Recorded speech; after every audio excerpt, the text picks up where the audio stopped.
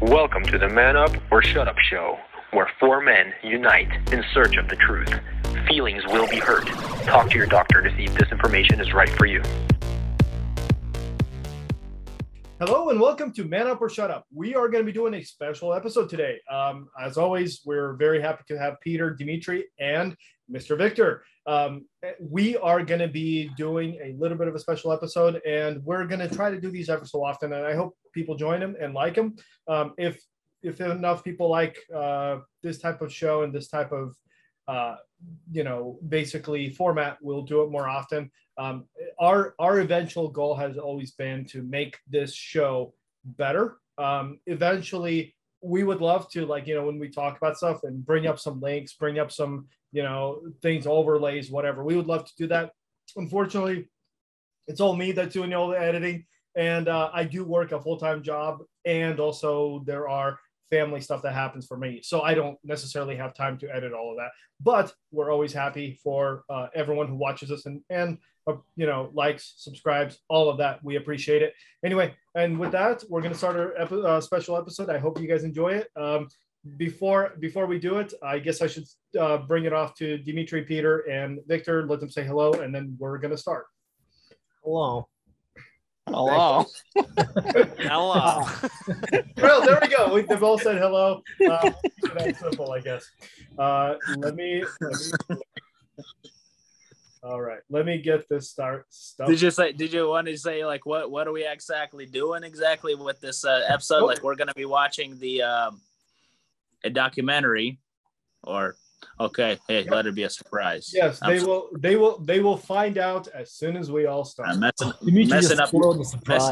Messing up your groove. I'm sorry. You're gonna watch us watch things. You sure are not. All right, there we go. So we're gonna be watching a show. I think you could see the name up there, but anyway, we're gonna do about 10 minutes and then we'll come back to you guys. Over 4,000 years ago, God appeared to Abraham in Mesopotamia. And Pause 1 second. Get thee out of Okay. The audio is not coming through. Oh, got it. Okay, let me fix Yep. that. I hate when it does that. Okay, shucks. I think the audio is actually playing through your speaker, basically. Yep. It should be this. So, obviously, thy country, That's and better. from thy kindred, and from thy father's house, unto a land that I will show thee, and I will make of thee a great nation. Abraham obeyed the Lord, and came into the promised land of Canaan, where he lived along with his son Isaac, and his grandson Jacob, who was later renamed Israel. Israel and his 12 sons went down into Egypt because of a famine in the land of Canaan. And there they multiplied into a mighty nation. The Egyptians felt threatened by the powerful nation of Israel living among them. So they enslaved them and made their lives bitter with hard bondage. After 430 years in Egypt, they were led out of bondage by Moses, then crossed the Red Sea and went into Arabia, where they received the law of God at Mount Sinai. The generation of Israelites that left Egypt with Moses were not allowed to enter the promised land because of their lack of faith in the Lord. They were forced to wander in the wilderness for 40 years until a new generation rose up that trusted the Lord and entered the promised land with Joshua. For about 400 years, the 12 tribes of Israel were ruled by the judges according to the law of Moses. When they desired to have a king like all the other nations, God appointed Saul to be their king, who reigned over them for 40 years, followed by King David, who reigned 40 years, and David's son Solomon, who reigned 40 years. During the reign of Solomon, the kingdom of Israel was at its most glorious, and the first temple was built. But because Solomon's heart turned away from the Lord in his old age, God told him that 10 of the tribes would not be ruled by his son. After the death of Solomon, the kingdom of Israel was divided, and the northern 10 tribes were ruled over by a series of wicked kings who were not descended from David and Solomon. The northern kingdom retained the name of Israel, and eventually had Samaria as its capital city. The smaller southern kingdom became known as Judah, had Jerusalem as its capital, and was reigned over by the descendants of David. Starting in 2 Kings 16, the people of the southern kingdom became known as Jews, after the name of the kingdom of Judah. Because of the wickedness of the northern kingdom of Israel, they were overthrown and taken captive by the Assyrians. The Israelites who remained became intermingled with the heathen nations who came in and occupied the land. These people would become known as the Samaritans, and the 10 tribes of northern Israel would never be a nation again. The southern kingdom of Judah would eventually be taken captive into Babylon as a punishment for serving other gods, and the temple would be destroyed. But after 70 years, the Jews returned to Judah, rebuilt the temple at Jerusalem, and continued to be ruled by kings descended from David.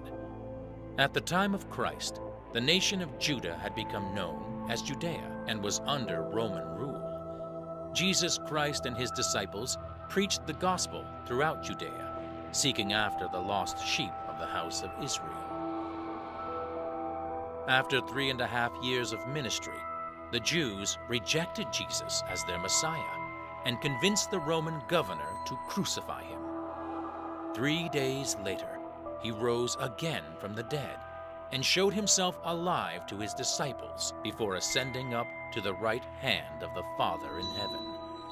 Shortly before Jesus was crucified, he prophesied that as a punishment for rejecting him, Jerusalem would be burned, the temple would be destroyed, and the Jews would be led away captive into all nations.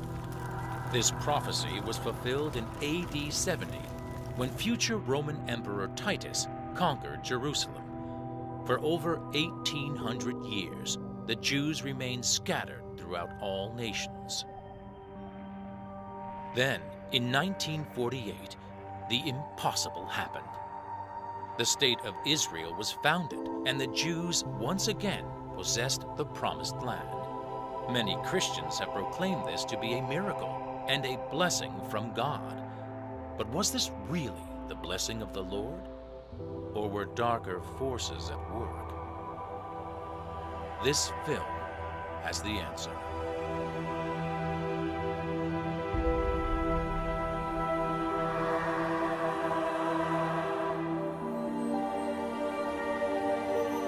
The like is important.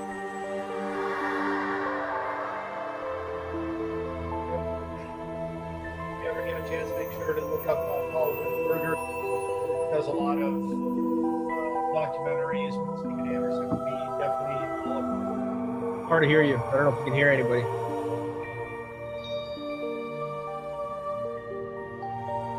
I'll say it later.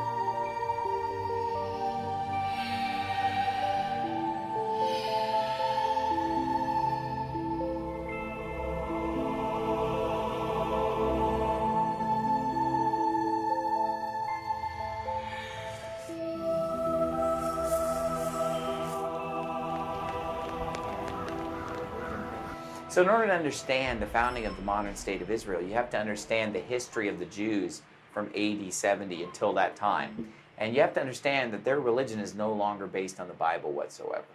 For example, ever since the temple was destroyed, they don't do any animal sacrifices. As far as the animal sacrifices are concerned, that's been discontinued. Finished. What developed in Judaism was the system of prayers. It sort of became a substitute. Well, I think that was the beginning of modernization. I really believe that. Once that temple was destroyed, Jews did not have a central location. They were dispersed. They literally changed the nature of Judaism. And that portable form of Judaism led a transformation from priestly Judaism to rabbinic Judaism. Judaism stopped being the religion of the Old Testament and began to be the religion of the rabbis and their traditions, or what they call the oral Torah. The Talmud is the holy book of the Jews. It was the oral sayings of the rabbis. It's known as the wisdom of the rabbis. The Talmud is a compilation of all the great discussions that took place from the 2nd century BC until the 5th century CE. It's a kind of encyclopedia of Jewish knowledge. The best way of calling it would be the Jewish Wikipedia of the ages. Yes, because many people participated in it. Right. It's not written by one person. Several hundreds. Scholars. Okay. Hundreds scholars. Hundreds of authors. According to Judaism, the oral law, or what would later be known as the Talmud, was given to the 70 elders that came to the base of Mount Sinai but were not allowed to proceed any further. The Pharisees believed that these 70 elders received a much more extensive and profound revelation than Moses, which was not to be written down. It was only to be passed down orally. And these oral traditions took precedence over the written Torah, or what we know as Genesis through Deuteronomy. Evidence of this is found in the Talmud itself. Erubin 21b, my son, be more careful in the observance of the words of the scribes than in the words of the Torah. That's what differentiates the Orthodox from the non-Orthodox. The non-Orthodox sees the Talmud as more man-made. More man-made and developing and so on and so forth. Whereas you believe the Talmud is inspired by God. Is inspired by God, yeah. Everything that has anything to do with Scripture is considered the Word of God by a large segment of the... Including the Talmud. Yes. He said, you don't believe in the religion of Moses. You have for your religion, he told the Jews, you have for your religion the traditions of the elders.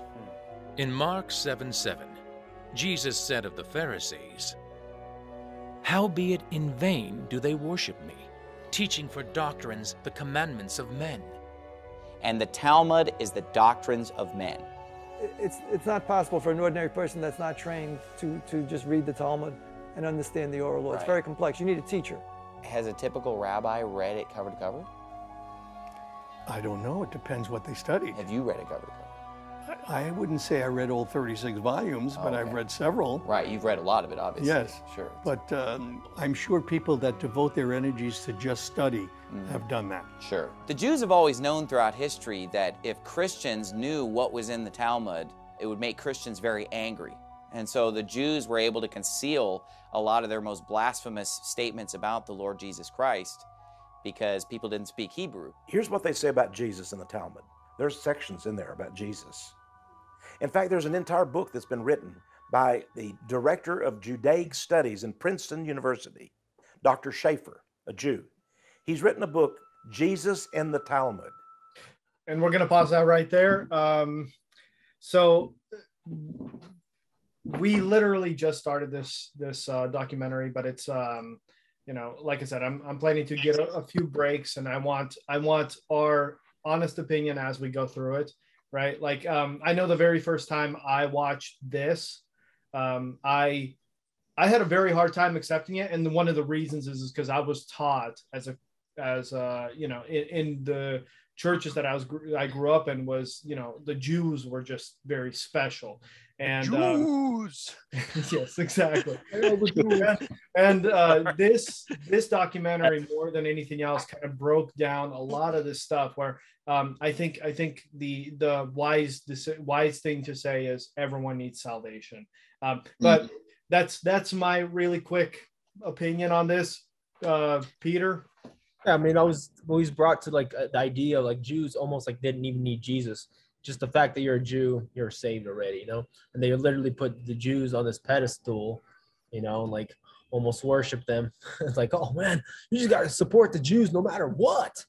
So I'm liking the documentary so far. I've actually seen it, but I'm watching it like the first time again. It's awesome. I hadn't watched it in a while, and so far so good. I like it. So, Dimitri? Yeah. So, I mean, this is actually how I actually got introduced to Pastor Anderson, is through this documentary, through Peter, basically. Peter, he found out about Pastor Anderson through Alex Jones, basically when Pastor Anderson had this whole border patrol thing going on where he got beat up by the border patrol that were located deep in the United States, not on the border, but that's another story. But and Pastor Anderson asked Peter if he could help him translate some of this documentary into Russian, basically. Well, did not exactly translate. He already had somebody to translate it. He just wanted Peter to help him do some of the voiceovers. Wait, and what? Peter did voiceovers? Yeah, Peter had Shukrat do the voiceover. Peter outsourced it. Peter freaking outsourced the work. Clever. Yeah, surprise. But hey, it was strategic because all of a sudden it's actually my brother-in-law. He was the one that was actually speaking, and he was when he was saying these things, he's like, what the heck? He's like, what the heck? He was just like doing it as a job, because I asked him as a favor. But then he's realizing the things he's saying, and he's like, what the heck, bro? He's like, I feel like this is like some heresy stuff. Like, I don't know if I agree with everything I'm hearing. This is pretty crazy stuff, Like, he's like, liked it, but at the same time, he didn't know what to think about it. Cause he kind of felt like, dang, the things I have to say, it's kind of crazy, Mm-hmm. Like, it starts coming. So good. But yeah, so basically this is how I found out about it. And I was like, and I wanted to hear like, hey, how does it sound like in Russian? I was asking Peter when the Russian version is going to come out. So in Pastor Anderson, he only did, I think, like the first 15 minutes. That's 15, too bad. Yeah, he never finished it, the entire documentary in Russian. It was like, I really wanted him to do it. Okay, well, we know who needs to do it then. It's you, Dimitri. You're the one that's called, bro. You can say the stuff without feeling guilty. Shukrat was like, Well, yeah, well, but he has to say names. He seemed like he was actually, he had like Russian people behind it who were helping him translate it. But I guess maybe he decided to stop it. I don't know why, but he already basically, yeah. Sorry, I think he actually does. I think he actually does have a full version in Russian. I think he does. I think he just had somebody else that basically stepped in and pretty much did the entire thing. Because I think he was doing basically at the beginning, he was just doing like every language. Yeah. Like the first 15 minutes just to spark interest, and then I guess from there he'll see where his resources are the best. We'll have to check. We'll check after this. Sure, I think there is actually a Russian version. Victor, I know. Complete thing. Sorry, But anyway. I'm not gonna lie. I've watched this documentary at least 10 plus times. I've watched it twice, so I mean, I freaking love this documentary. This is like one of my favorite. But I love what you said, Roman, about how it is at first, even for me. Okay, I've always, as a Christian, I've always been like, when I was younger, I was always like, what the heck? Am I just like this redheaded stepchild?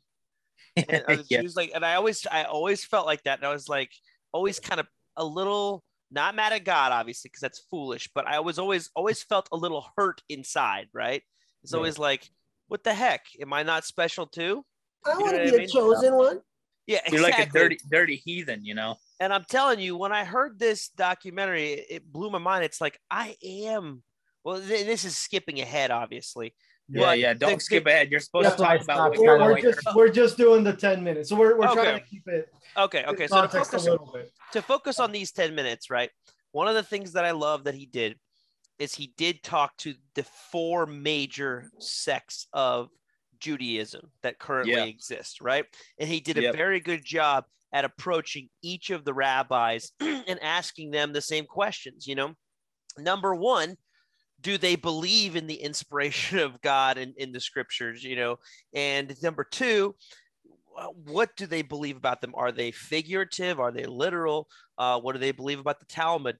And, I love how they approach it. I actually, I'm an acquaintance with Paul Wittenberger, and this is one of his early-ish document. I think this is the first documentary he did with Pastor Anderson. And, I just love how they started working together, and they went on to do a lot of really good documentaries after this. But, there's not a whole lot to say about it. The only thing my main critique of this documentary, if you watch it enough times, the freaking intro music, bro, it's too like spooky, Mr. I get really. You have to add a certain level of things. Anyway, so that's our first little impression. We're gonna go ahead and watch for another 10 minutes. Okay. And we'll get back to you guys. So if you want to know what Jesus has to do with the Talmud, get his book, Jesus in the Talmud by Dr. Schaefer. Peter Schaefer is head of the Judaic Studies at Princeton University. In his book, Jesus in the Talmud, he documents and analyzes every time Jesus is mentioned in the pages of the Talmud. Keep in mind that the Talmud was written hundreds of years after Christ lived.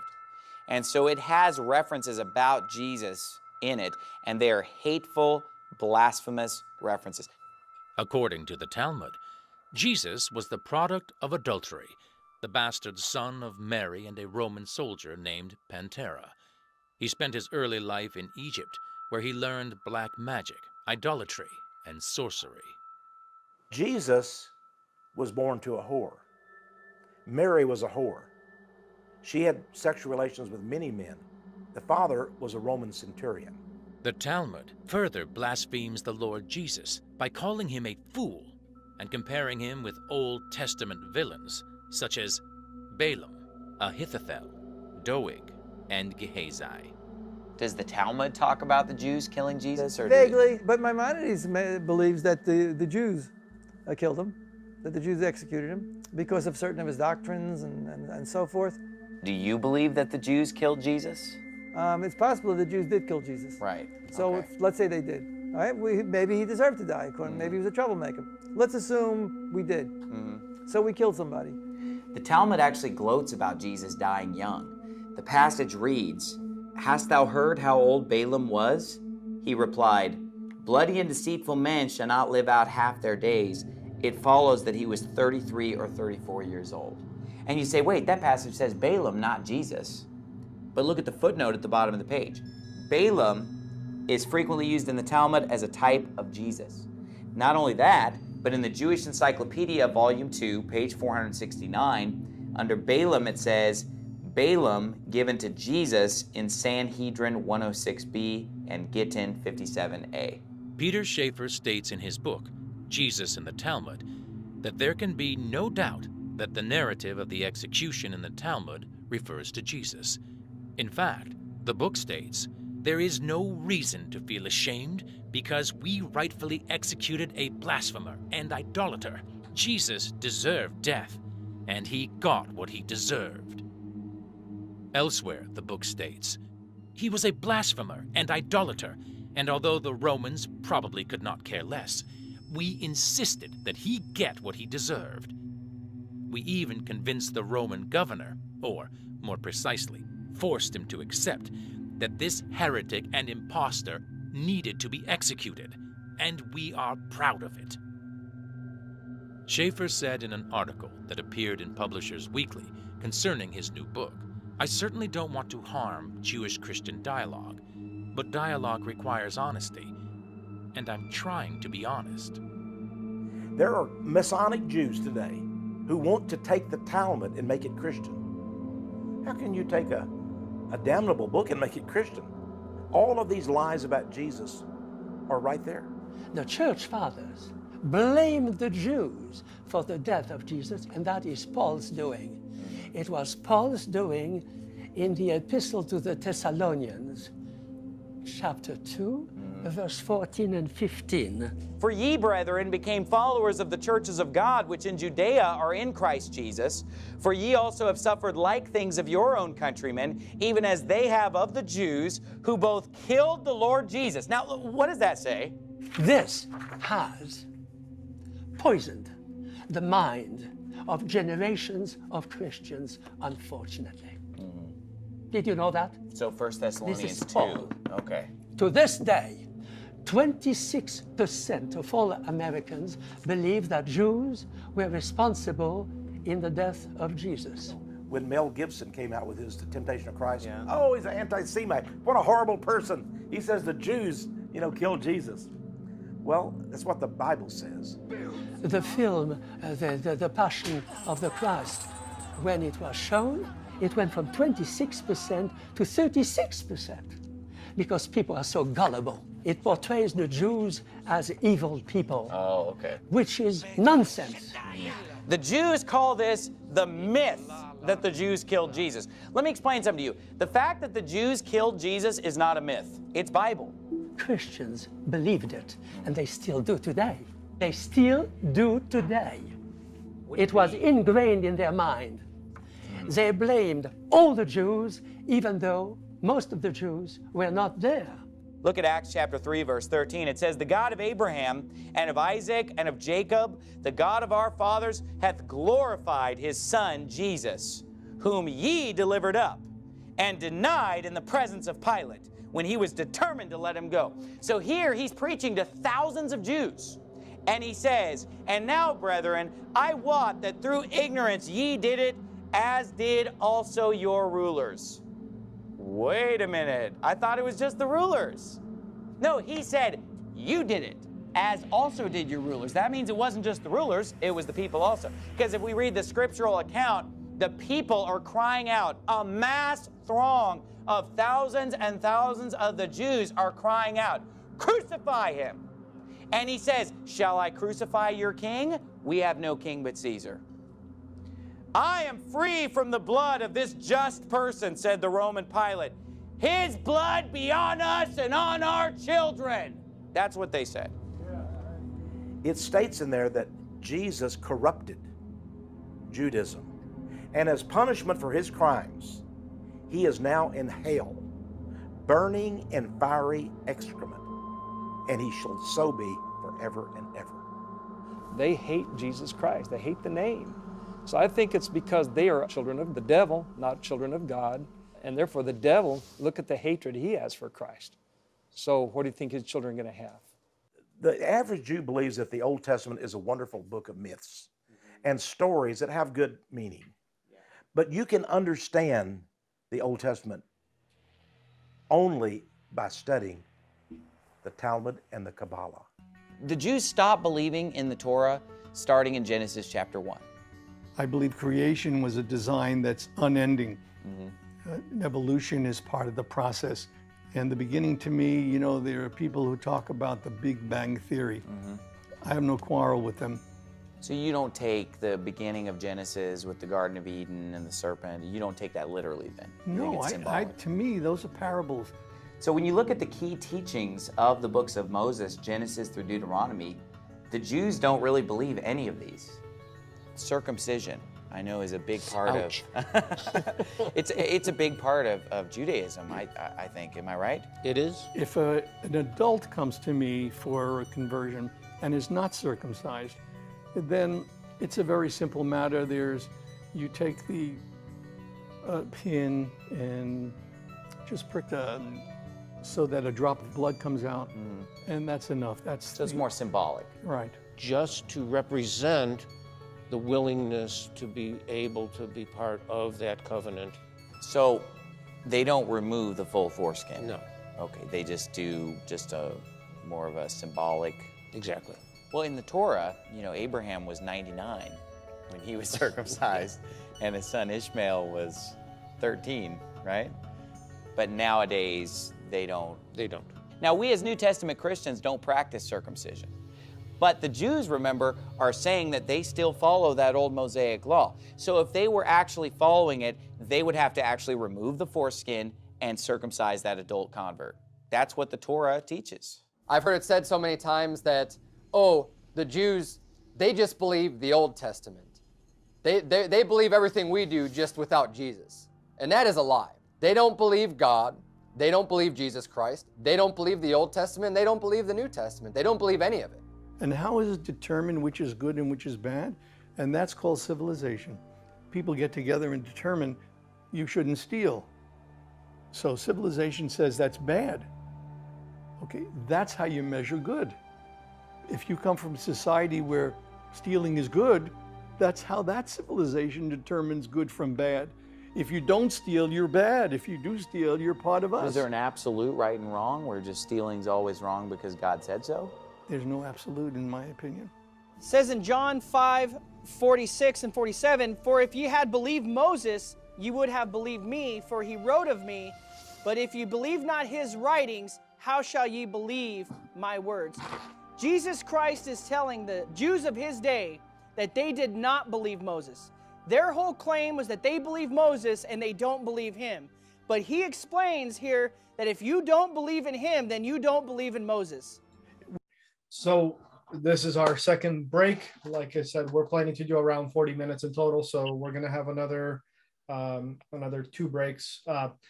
Guys, let's keep it to about 1.5 minutes of response time because, otherwise our episodes will run way too long. I will say this about this. And when I watched this, I think how can he have the patience to sit there, listen to what they say? And, because like, I feel like I would have a very hard time while someone is criticizing my Lord and Savior, and or he's blatantly lying about how in the Bible it actually talks about Jews crucifying Christ. I mean, they literally gave him up to the Pilate. Yeah, and I just the control that Steven Anderson has to just sit there and go, yes. It's just crazy. Anyway, Peter. I know. I'm having a hard time sitting here. I'm like about to tear through the screen, like start choking somebody, and I'm like, that's actually what I was thinking as well. I was just saying how he's just sitting there, like in his face, like just really like, oh, like really asking him all these questions, but he's just trying to. He's holding it in like from exploding, man. That's messed up. The things they're saying, oh my goodness, it's blood boiling. I think I saw his eye twitching a couple times. He started laughing at the one, the oldest rabbi. He was like, "Oh yeah, okay." I saw there was like one point where he's like, "Oh okay, yeah, sure." Yeah. But I think the most important thing to take away from this segment is that the Jews don't even believe the Torah. They believe it's all figurative. That's what's so insane. They don't even believe like Moses is part of the Torah. I think he says later on, like he believes a lot of the miracles that Moses did were figurative, or it's just an analogy or a parable, and that no miracles actually even occurred. Yeah. And it's like, that's what's so mind-blowing is as the film goes on, you realize that what we call Jews nowadays aren't Jews. That's what's scary is it's like, okay, that's what, when I was watching this for the first time, I was just like, oh snap, this is changing my perspective. Kind of scary.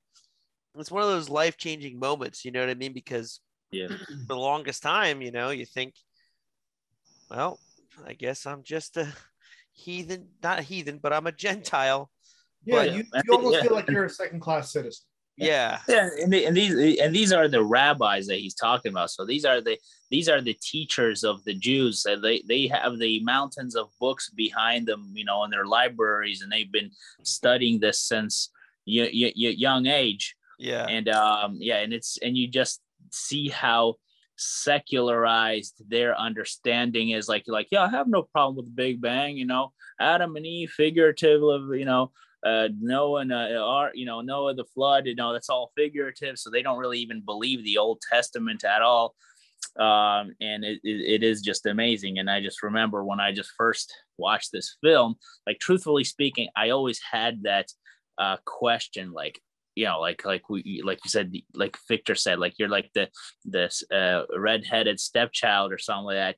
This is exactly how I felt. I'm like, it's just kind of not fair, that I'm, I have this, passion and love for Christ and for God, but just because somebody's been born physically into, the Jewish family, God loves them the most. And this is what I've heard since young age, growing up in churches and all this, that they are God's favorite because they are physical descendants of, Abraham, and and we are just Gentiles, we are this olive branch that's just been, added to the tree, and God's just like, hey, anytime you do something wrong, I'm going to cut you off because you're not even natural here. So you just sit back, shut up, because you're not the natural branch here, and but when I saw this documentary, I agreed with it the very first time because so you're going a little ahead. Let's not Jeez, Shalom, such a party pooper. Gosh, we were having such a good conversation. I know, but here's how it works. We have to have some kind of structure. Anyway, let's go back to the show. We will check back in with you guys in about 10 minutes. We practice differently, we believe differently, and maybe our approach is different, but the destination is the same. We're trying to reach God. I mean, that's the whole objective. So do you believe that all religions are going to the same destination, just taking different routes to get there? Exactly, and different ways to get there and different understandings of how they get there. That doesn't make one better than the other. There is no one path to God. There is no one understanding of God. To understand God, we have to understand each other. We have to understand ourselves. There is no such thing as a salvation that transforms it. You do what is right, and you save yourself at every moment. God is not in heaven. When someone starts telling me that his soul is in heaven, what do they know about the soul, the spiritual souls of people in heaven? This is for children. You have to tell Can we them pause this. it here really quick, just for a second? How come grandfather? Yeah. Dude, he's literally just said he doesn't even believe God is in heaven. Yeah. He says God is not in heaven. That's what he said. And he says, and then he's going to go on obviously to say, oh, your grandfather, there's nothing. It's insane. It's like, oh my gosh, these people are basically atheists. At least this guy is. Sorry. That's why I'm saying it's really hard. Like if I was there not to, but anyway, we're going to go back to this. Continue. I didn't come home today. Oh, he's in heaven. What about hell? Is hell something that is part of Judaism or no? It being like a place of fiery punishment, for example. I have been in hell. What we call hell is the valley of Hinnom. Tophet also, right? There is a place right outside of Jerusalem that is called the Valley of the Sons of Hinnom. It was a place where pagans used to offer human sacrifices. And by extrapolation somehow, they imagined that there was a place like that in the universe somewhere where wicked people would be going. So you don't believe that the Old Testament teaches any kind of a literal hell? No. Okay, all right. A lot of people will tell you the Bible says if you don't do something, you'll have a bad life, or you'll go to the netherworld. Hell. Yeah, right. Well, we don't subscribe to hell anyway, but you know, that kind of, my feeling is different.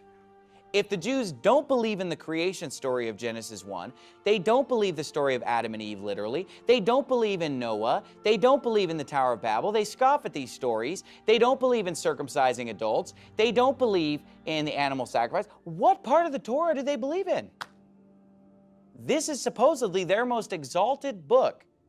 Yet when you look at all the particulars of what the Torah teaches, they don't believe any of it.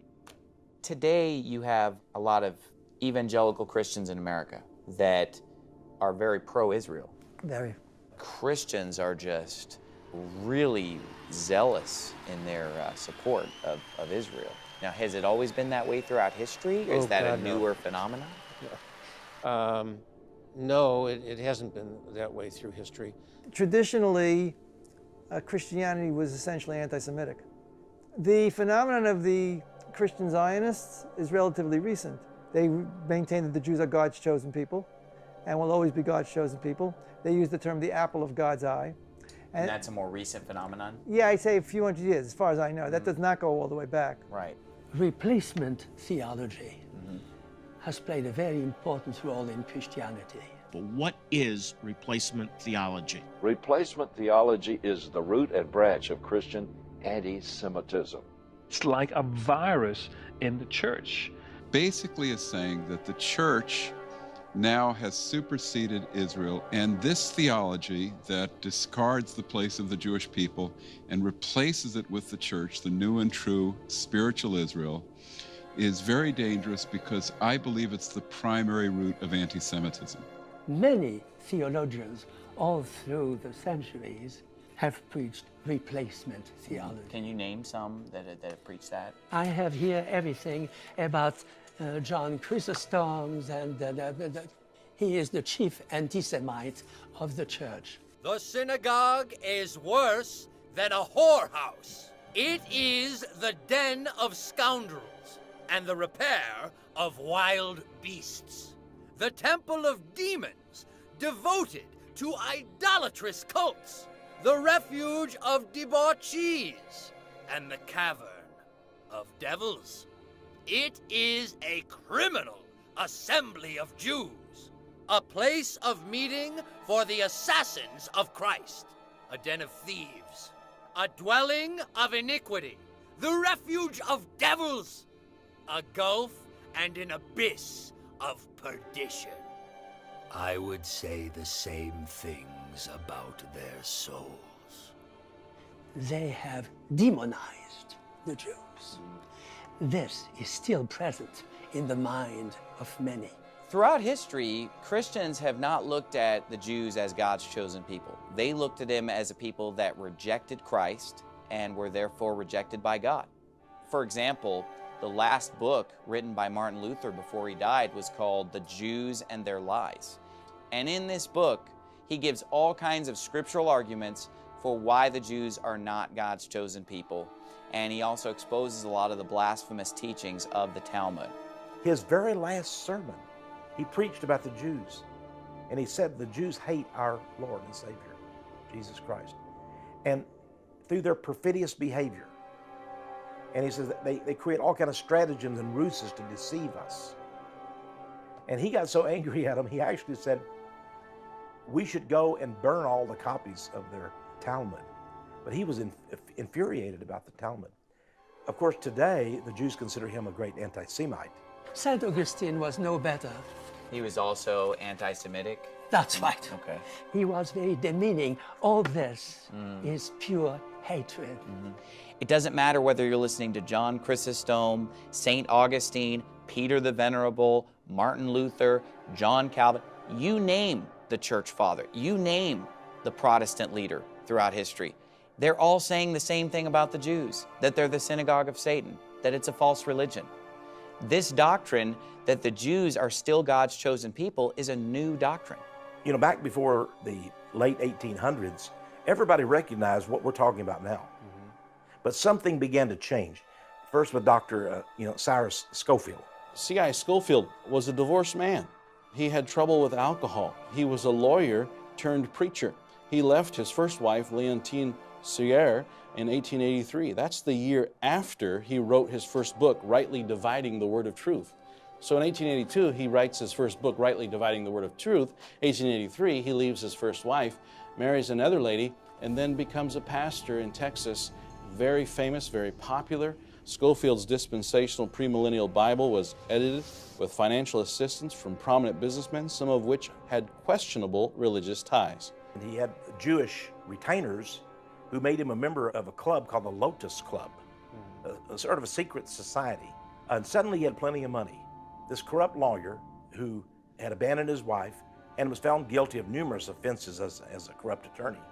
But Scofield was given money, and the Oxford group out of England published his Bible.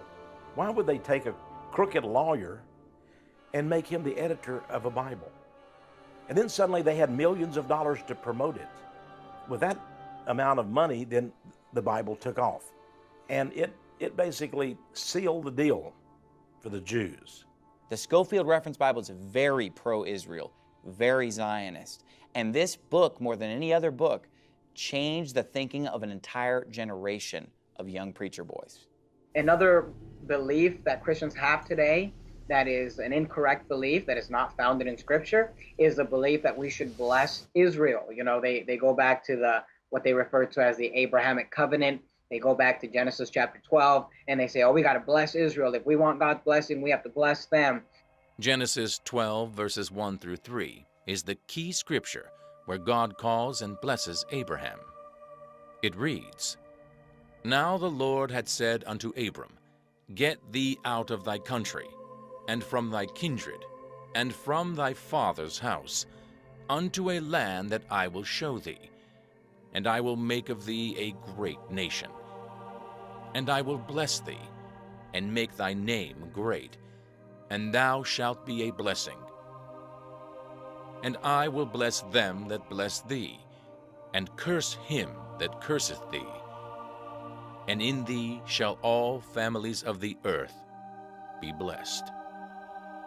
Now, according to this scripture, God is making a covenant with Abraham, and he tells Abraham, I will bless thee. The word "the" is singular. He's speaking to Abraham. Well, in Schofield's notes on Genesis 12, he applies this blessing unto the future nation of Israel. That is. So that's our third pause, and then we're going to have one more. So we're getting a little bit deeper in, and now we're talking about theology and some differences and how we see things. Like I said, the first time I saw this, I thought this was very interesting. I actually recommended it to some of my brothers and sisters because it was eye-opening. Yeah, it was definitely a different, an eye-opening experience. Let's go with that. And I mean, one of my brothers watched it. Well, a few of my brothers watched it, but one of my brothers watched it, and he didn't really necessarily agree with it to an extent. And you know, and I told him, I'm like, well, you know, I rewatch it again. Yeah, watch it again, bro. Didn't pay close enough attention. What did he say he disagreed with in particular? Did he have any good counterpoints or no? He said, "Nuh-uh." Yeah, that was his counterpoints. I don't remember. I mean, this was probably about 3 years ago. I'd have to, or maybe even more than that. I'd have to ask him and that's even if he remembers. And as of now, he might have rewatched it and might have changed his mind. So for all I know, but anyway, it's ramping up, and it's getting to the point where you know, I definitely wanted more people to watch this. Anyway, Peter. Yeah, I mean, a lot of people just disagree because it's you know, because they're just so ingrained in what they've been taught, and they can't really explain why they disagree, but they just disagree because that's what they've been told from their pastor or wherever they go, the big mega church maybe that they go to. Bless Israel. Victor says it the best. No, Victor Peter did good, that one. That was good.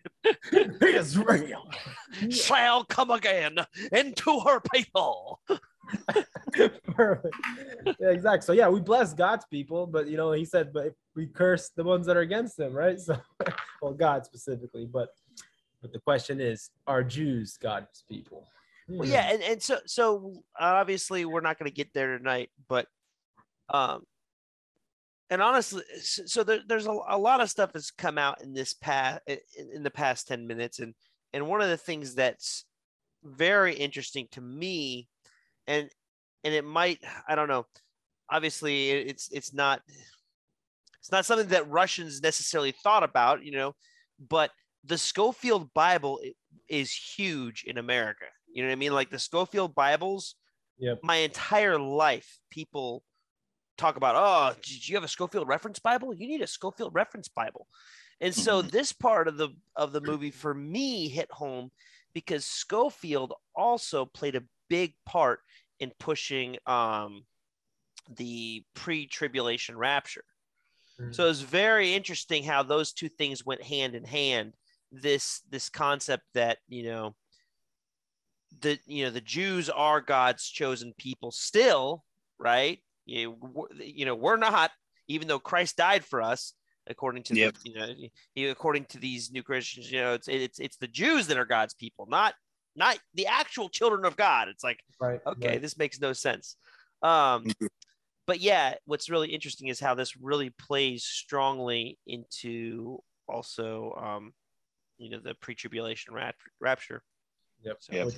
I like how they you know, this part they do show that this is a relatively new teaching, like in the past, you know, 200-300 years, where the Zionist kind of like pro, you know, physical Jew, you know, kind of worship, you know, and making them special. This is a relatively new teaching, and then throughout the entire history of Christianity since the apostles, they were not considered as God's people.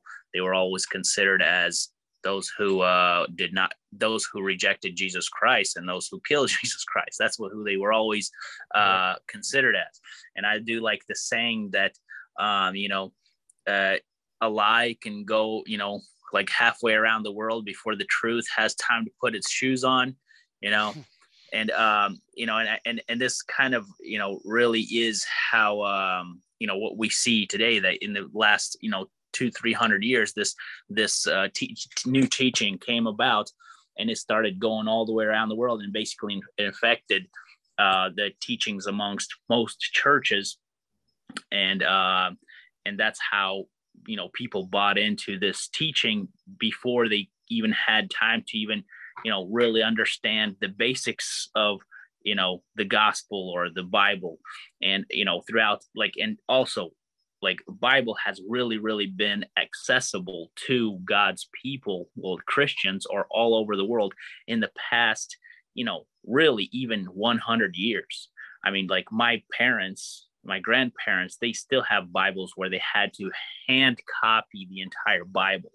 And I think right now we're living in a time where Bibles are really accessible. And now I think the knowledge is really skyrocketing, going through the roof overall in general of the knowledge of, the Bible in the past 100 years.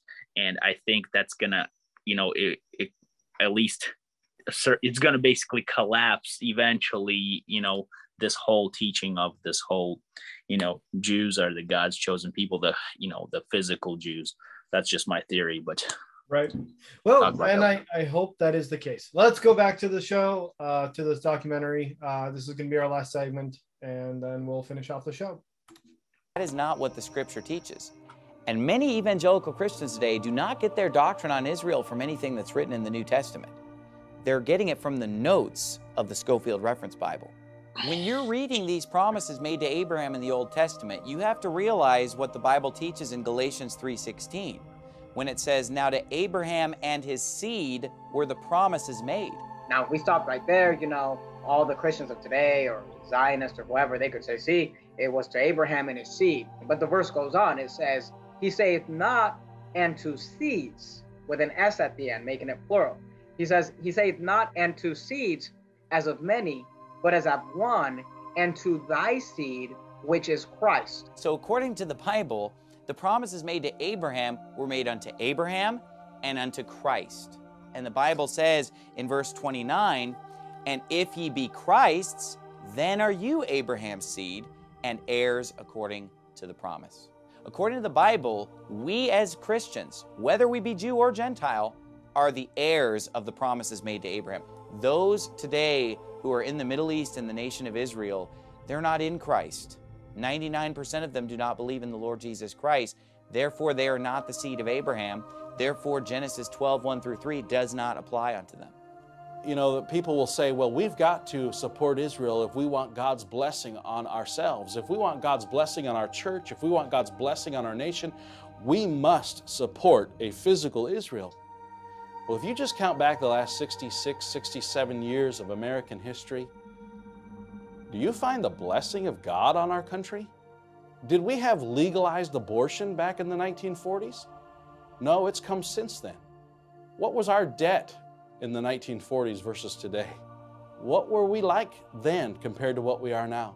You can't convince me that the blessings of God have fallen on this country because of a quote-unquote promise to support a physical group of people somehow correlates to blessings from God. Not only that, but if you look at the history of the Jews over the last 2,000 years, have they been blessed by God? No, they've been persecuted and hated in every country that they've ever been in. This book right here has a list of all of the countries that the Jews have been thrown out of over the last 1,000 years. And when you look at this huge list, you have to ask yourself, why have they been so hated and persecuted everywhere that they've lived? And the answer is because of their blasphemy toward Christianity and because of their predatory lending practices. In the late 1800s, persecution of the Jews in Russia and elsewhere intensified, and many Jews began to believe that their only hope for a prosperous future would be to possess a state of their own. This belief became known as Zionism. The Jewish state was the realization of the great project of Theodor Herzl. Theodor Herzl. He was the founder of Zionism. But he came to the idea that the cause of anti-Semitism is because the Jews do not have a state of their own. Mm-hmm. And he wrote a little booklet, The State of the Jews. He said there is only one way of protecting the Jewish people in the future, for the Jews to leave Europe and to settle in their homeland, the land of Israel.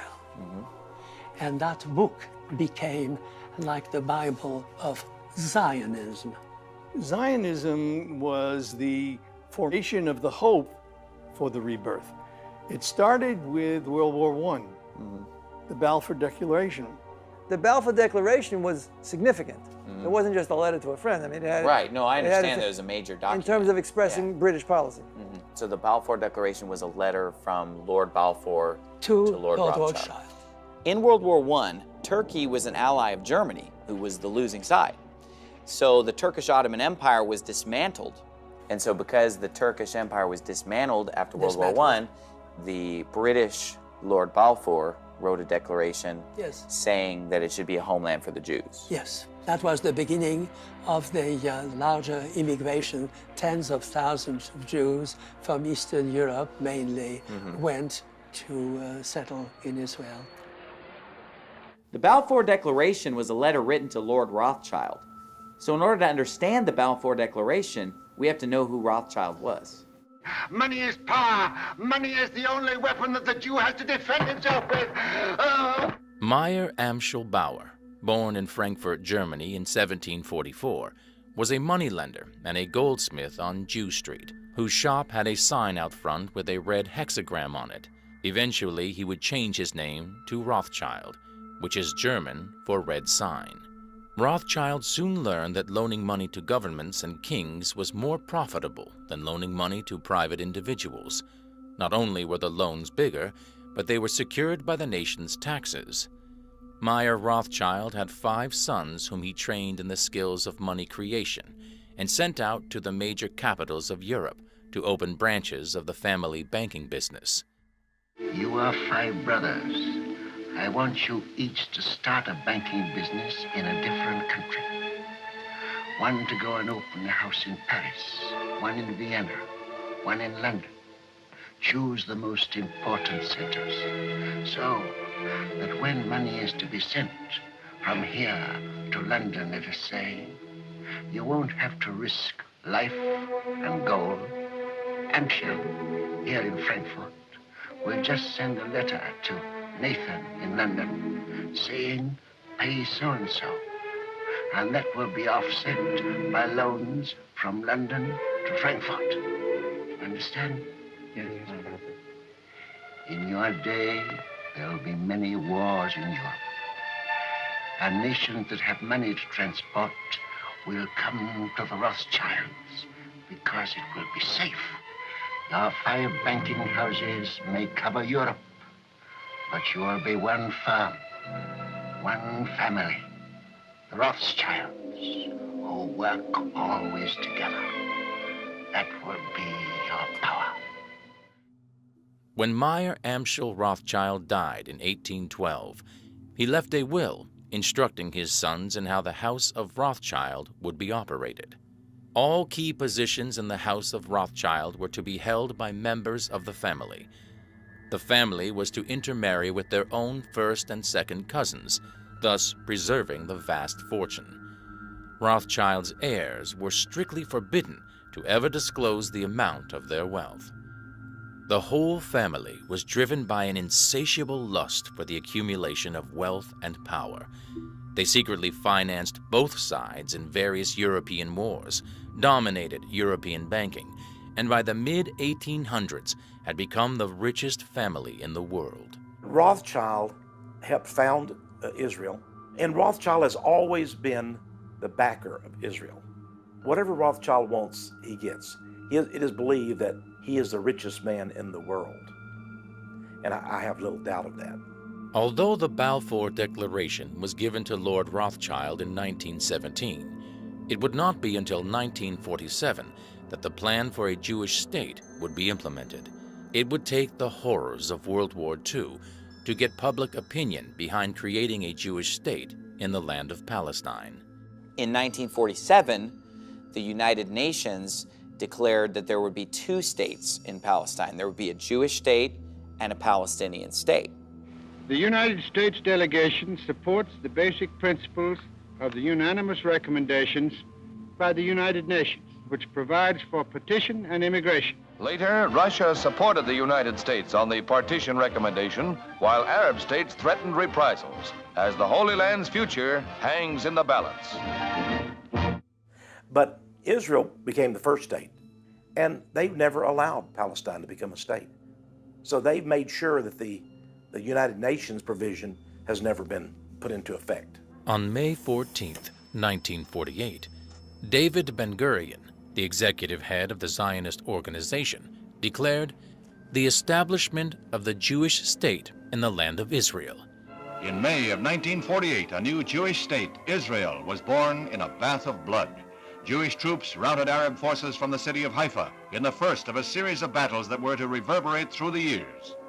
The new government, headed by David Ben-Gurion, is installed in Tel Aviv. Thus, for the first time since the Roman legion destroyed Jerusalem in the year 70 AD, the Jewish people have a nation of their own. Today, a lot of Christians think that like God brought the nation of Israel back, and God did this wonderful work. But really, was it really the will of God to bring these people back into Israel, or was it the will of the United Nations?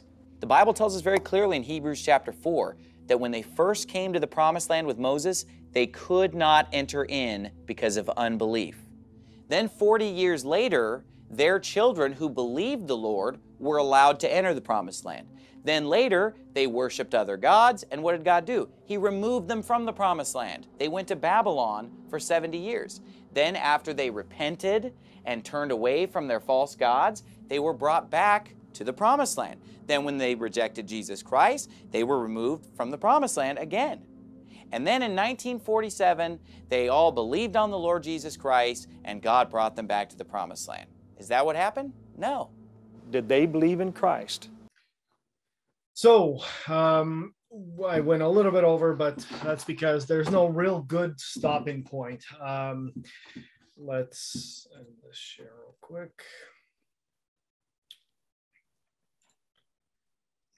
So I'm hoping we can do these a little bit more often, where we'll share a documentary or maybe some kind of full length something or other. The reason I feel comfortable doing March into Zion is I know that they won't really copyright strike us.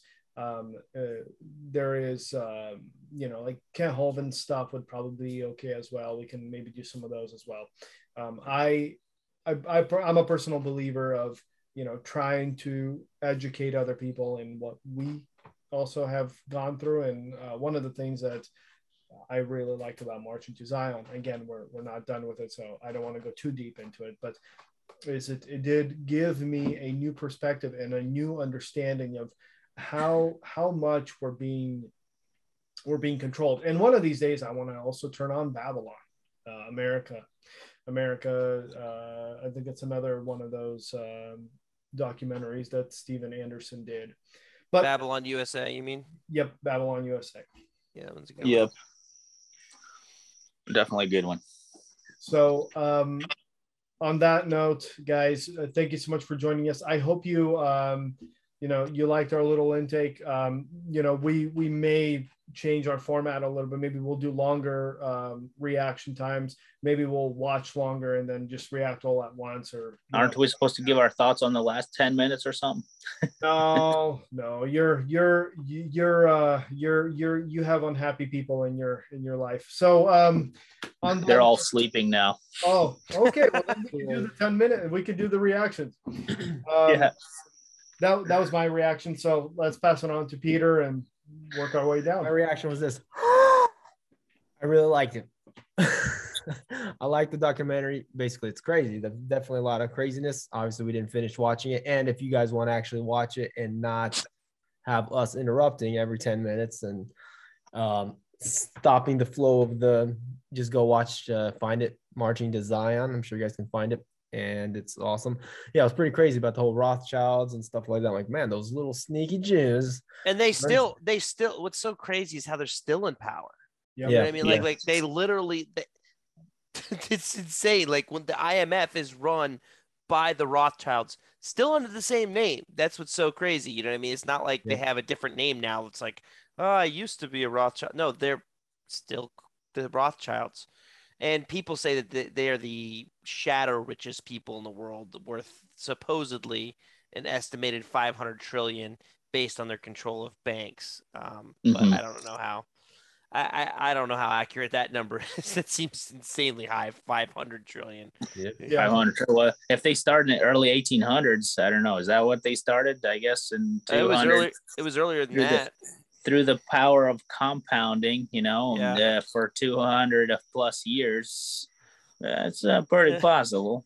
It's really crazy.